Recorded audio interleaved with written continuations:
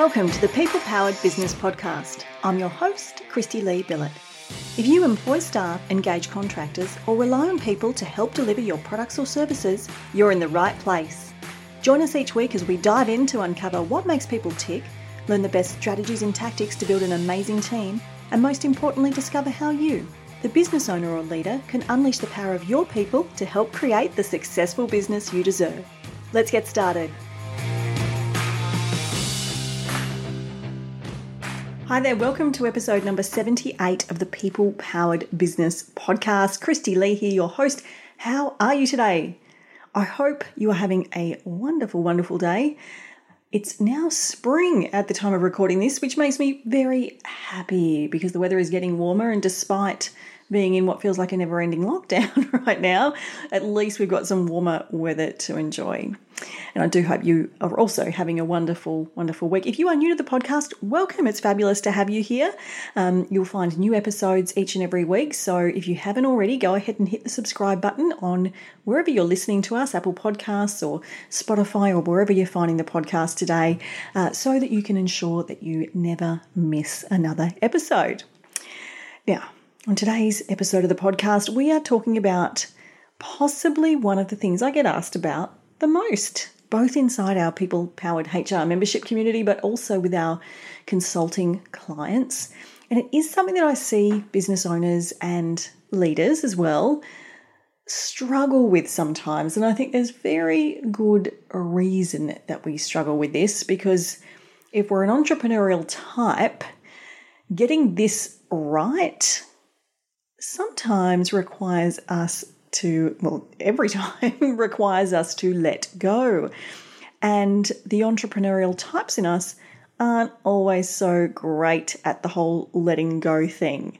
We like to have our eyes over everything, make sure that everything's got our little signature tick of approval, and that everything is how we want it done, because often we are concerned that people can't do things quite as well as us.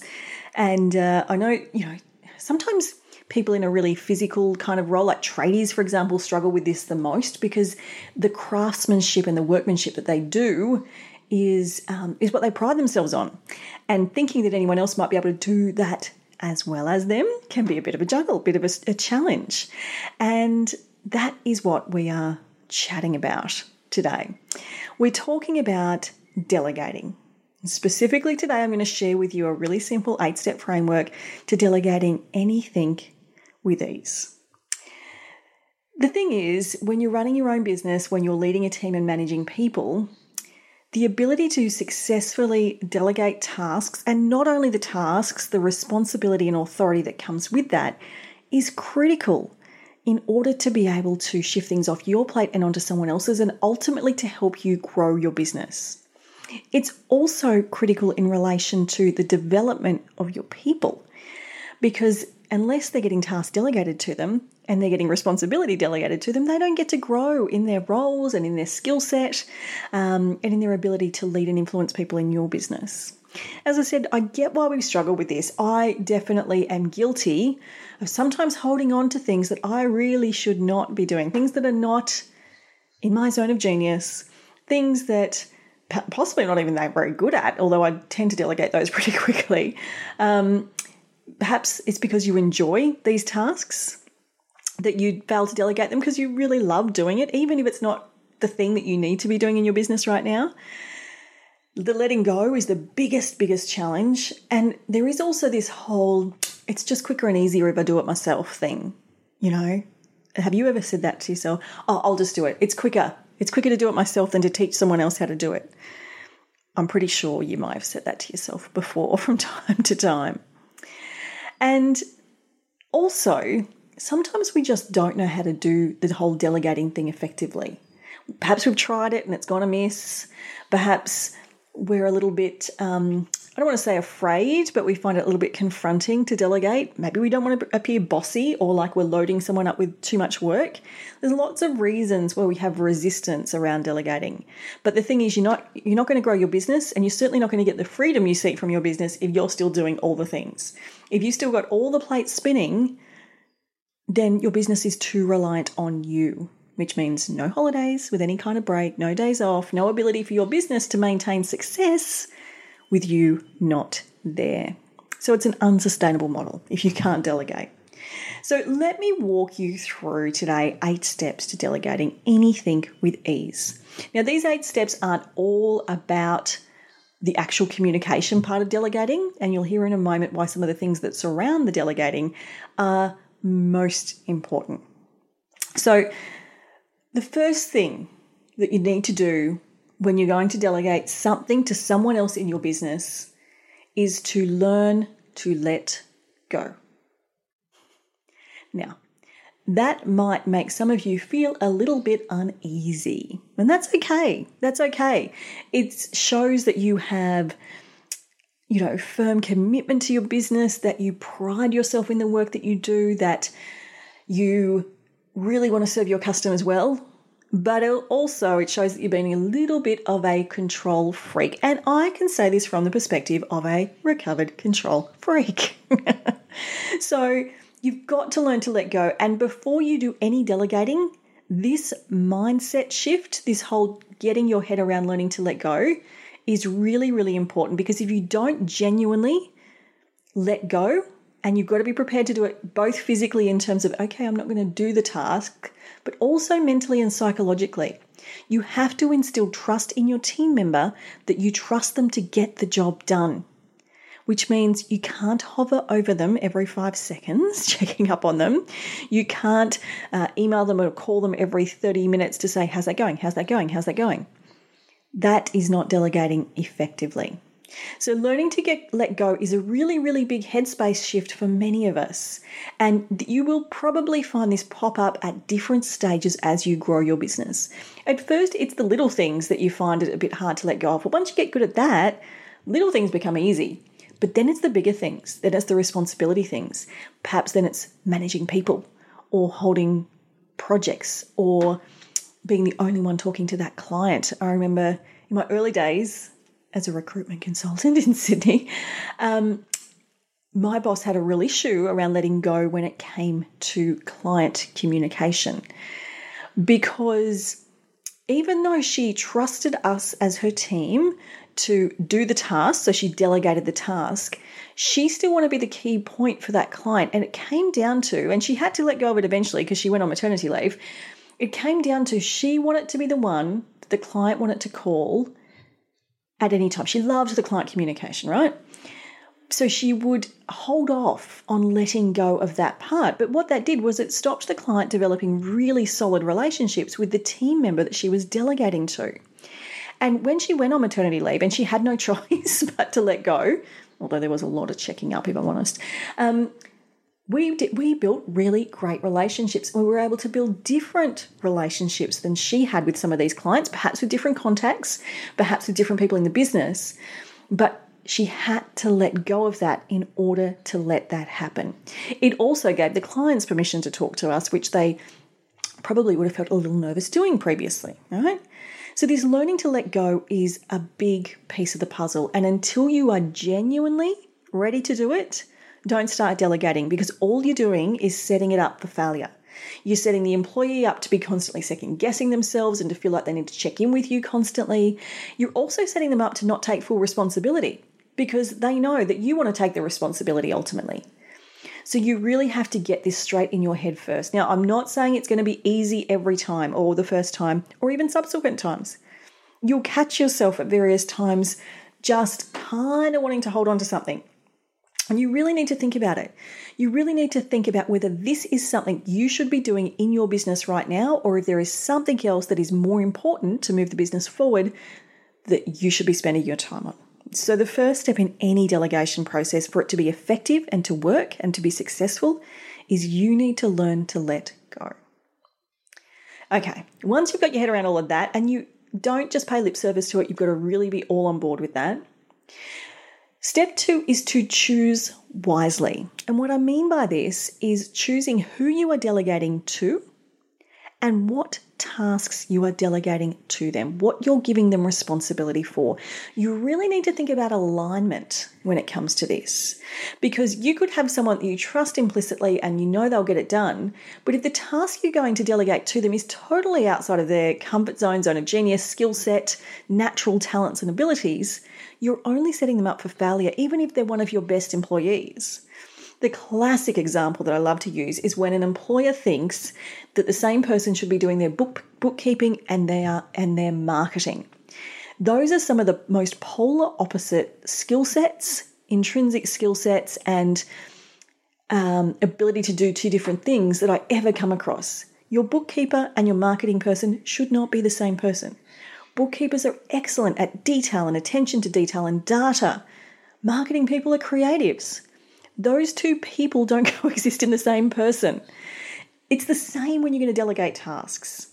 Don't give your bookkeeper a creative project in Canva to do because, firstly, they don't have the intrinsic skills for it, which means it's going to be a challenge for them. They're going to find it tougher. Also, someone that loves bookkeeping doesn't love creativity as a general rule. Now, I'm generalizing. I'm sure someone is listening and they go, hey, I'm that person. I love both. So just bear with me. I'm generalizing. But also, because it's not in their wheelhouse, they're not going to be as interested in learning that skill or taking on that task because they don't enjoy that kind of work. So you can see by really choosing wisely, you can either set it up for success or failure at the outset. So think about alignment between the tasks that you are wanting to delegate, the person you're going to give that responsibility to, and what are their natural intrinsic skills? What are they craving to learn about? What do you know they'll really want to get their teeth stuck into? And how does that all line up? Now, once you've got that sorted, when you first communicate with someone around what it is that you're delegating, before you even get into the intricacies of the steps and processes and what it is, talk to them about why. Why is this important? Why am I delegating this to you? Why does it matter? Where does it fit into the whole big ecosystem of the business? I may have shared this on the podcast before, but I was the kid who grew up saying, but why? But why? But why? But why? That was my constant question. Drove my mother bonkers. Till she eventually used to just say, because why is a crooked letter and I can't straighten it. Because she had no other answer to all my but why questions. But it is human nature. People actually really want to know why. And if we can get their buy-in on the why this is important, why I want to give this to you, why I trust you so much, you're going to get their buy-in from the beginning. They're going to be much more ready to listen to the details when they understand the impact that this is going to make. Even better, if you can tie it back into how it impacts their colleagues, people don't want to let their teammates down. So that's a real bonus point if you can tie it into why it's important to their colleagues' workflow as well. Get clear on the why and get that communicated early before you jump into step 4, which is the what. This is around instructing clearly and articulately what it is that you need them to do. Now, this is where you have to remember that your team cannot read your mind. So even though in your mind it's obvious that that would be the next step, or you don't even think about that step in the process, go into granular detail when you are delegating something so that nothing can be missed. There can be no miscommunication, no confusion, no expectation or assumption. Get really granular. Now, this can look however you like in terms of how you communicate this. Obviously, at some point you're having a verbal conversation, but you'd also want to back that up with maybe something in writing. Possibly it's a procedure you're giving them, or you're getting them to write back to you after the meeting, we've told them about it, with what they've understood the instruction to be, because that helps clarify it in their mind. In my team, we use a lot of Loom videos for instructional purposes. So if I'm going to delegate something to someone on my team, I will usually, especially if it's something that is operational and they need to follow a process, create a Loom video, screen share, showing them the exact thing that they need to do. Now, I may also do that live with them, but then they've always got that Loom resource to refer back to. So you can use everything you might want to use here: video, verbal, written, audio communication. All of the senses can get tapped into here so that there is really clear instruction. There is never a moment where the team member has to try and read your mind about what you expect here. You've made it crystal clear. Now, the next step, once you've communicated why this is going where it's going, what you need them to do, is to set some parameters. Now, if you have found the letting go part difficult, these parameters are like your safeguards. These are the things you're going to put in place that are going to make sure that you are aware if something isn't going to plan or if things are steering off course. These are the things that are going to allow you to step back and put the trust in the employee because you've got parameters in place to be across enough of the process to know if things are not working as they should. This might be things like communication. So let's say you're delegating something to someone that's going to take a bit of time to complete. You would put in place some parameters around communication. It might be that you would like a weekly update on a Friday afternoon about their progress. It could be that you want them to communicate when they get to a certain milestone in the process. It might be that you just want them to let you know as soon as they've completed this task for the first time so that you can just have a quick check and make sure everything is as it should be and that they know they've done it correctly. You get to choose the parameters. There is no right or wrong here, but you know the saying. When people don't know the rules, they make up their own. If you don't tell someone that you want a weekly update on a Friday, they're not going to know that because they can't read your mind. So, set parameters. This is your checks and measures so that you don't have to hover over them like a helicopter parent trying to figure out what they're doing every moment of the day. Now, importantly, step 6, and this is one we often forget, is please ensure that they have the resources, skills, training, tools, equipment to do what you need them to do when you're delegating. If you're delegating a creative task in Canva but someone has never touched Canva before, they might need a little crash course, a bit of training. Get them to watch some online tutorials. You show them where to find the things that you need them to find, like your branding template or whatever it might be. Don't assume if there's a knowledge gap or a skills gap or a tools and resources gap that they're just going to figure out how to make that work. That is only setting this up for failure. If they don't have what they need to do the job, to do the task, that's unfair to give them that responsibility. And this leads me to step 7, which is the fact that when you are delegating something, do not just delegate the doing. Also, delegate the responsibility and authority. Get the team member to own this task. People who have ownership over something, even if it's the smallest task or the biggest project, become more psychologically invested in the success of that task or project. So you again communicate that. This is now your responsibility. If you feel things are not going to plan, please come and see me. But I'm trusting you to get this done. It might be responsibility around budget for a project, for example. You might give them a budget and say, get this project done within this budget.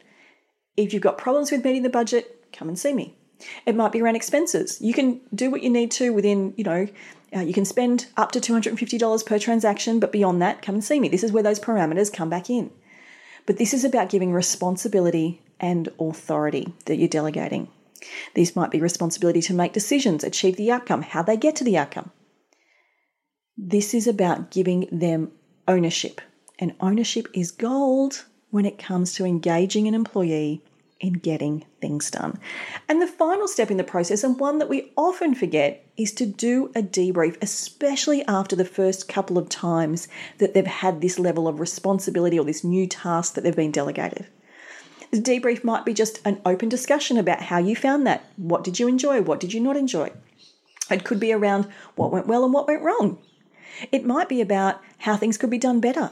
When we get a fresh set of eyes on something in our business, we might have been in a rut of just doing things the way we've been doing them. But when someone else takes it on, they might see something we hadn't even considered. Maybe there's a quicker, faster, more efficient way to do things. Maybe there's too many steps in the process that we don't need. They might be able to find a better way to do it. But if you don't debrief with them, they won't have that forum of when and how to communicate that with you, so you may never know. So the debrief is really, really important. So let's recap. Learn to let go, choose wisely, articulate the why, instruct clearly, set parameters, ensure the resources and training are provided, hand over responsibility and authority, and make sure you debrief. Now, I am certain if you are someone that struggles with delegating, if you follow that framework, you will have success in delegating. It will become easier and smoother. You'll be more confident, and so will your team member. Now, if you're listening to this thinking, okay, great, I need to delegate, I can do this, but you're not sure where to start in delegating, I've got a couple of tips for you. When you're first delegating to someone, or when you're first delegating at all, there's a few things you can do in terms of choosing what tasks to delegate. The first thing can be small tasks, things that don't take a lot of time, but the compound impact of doing those things day in and day out does eat up time in your business. It could be things like responding to general emails. It might be collating data. We collect in our business statistics every week. That's not something I do. I have someone else do that in my business. It doesn't take very long, and I could easily do it, but it's something that I don't need to be doing. Another good one is tedious things, particularly repetitive tasks that are not a great use of your time. There's plenty of options in terms of delegating those. Things you can easily teach and easily show someone, and obviously things that you're not very good at. They're the things you want to get off your plate sooner rather than later. So my challenge to you today, if you're listening to this and you know that you have things on your plate that should not be there, pick one. Pick one, follow this framework, and move it from your plate onto somebody else's. And I hope you have huge success in doing that. And I would love you to reach out to me and let me know how you went with that. You can do that a couple of ways. You can simply email us, which is hello@peoplepoweredbusiness.com.au, or come and join our free Facebook group, which is called HR Support for Australian Businesses. If you go into Facebook and into groups and you search that, you will find us, HR Support for Australian Businesses. Or for a much easier way, just head over to today's show notes and I will put the link right there for you. And you will find today's show notes at peoplepoweredbusiness.com, episode number 78. Well, that is it from me for today. I hope that's been really useful for you.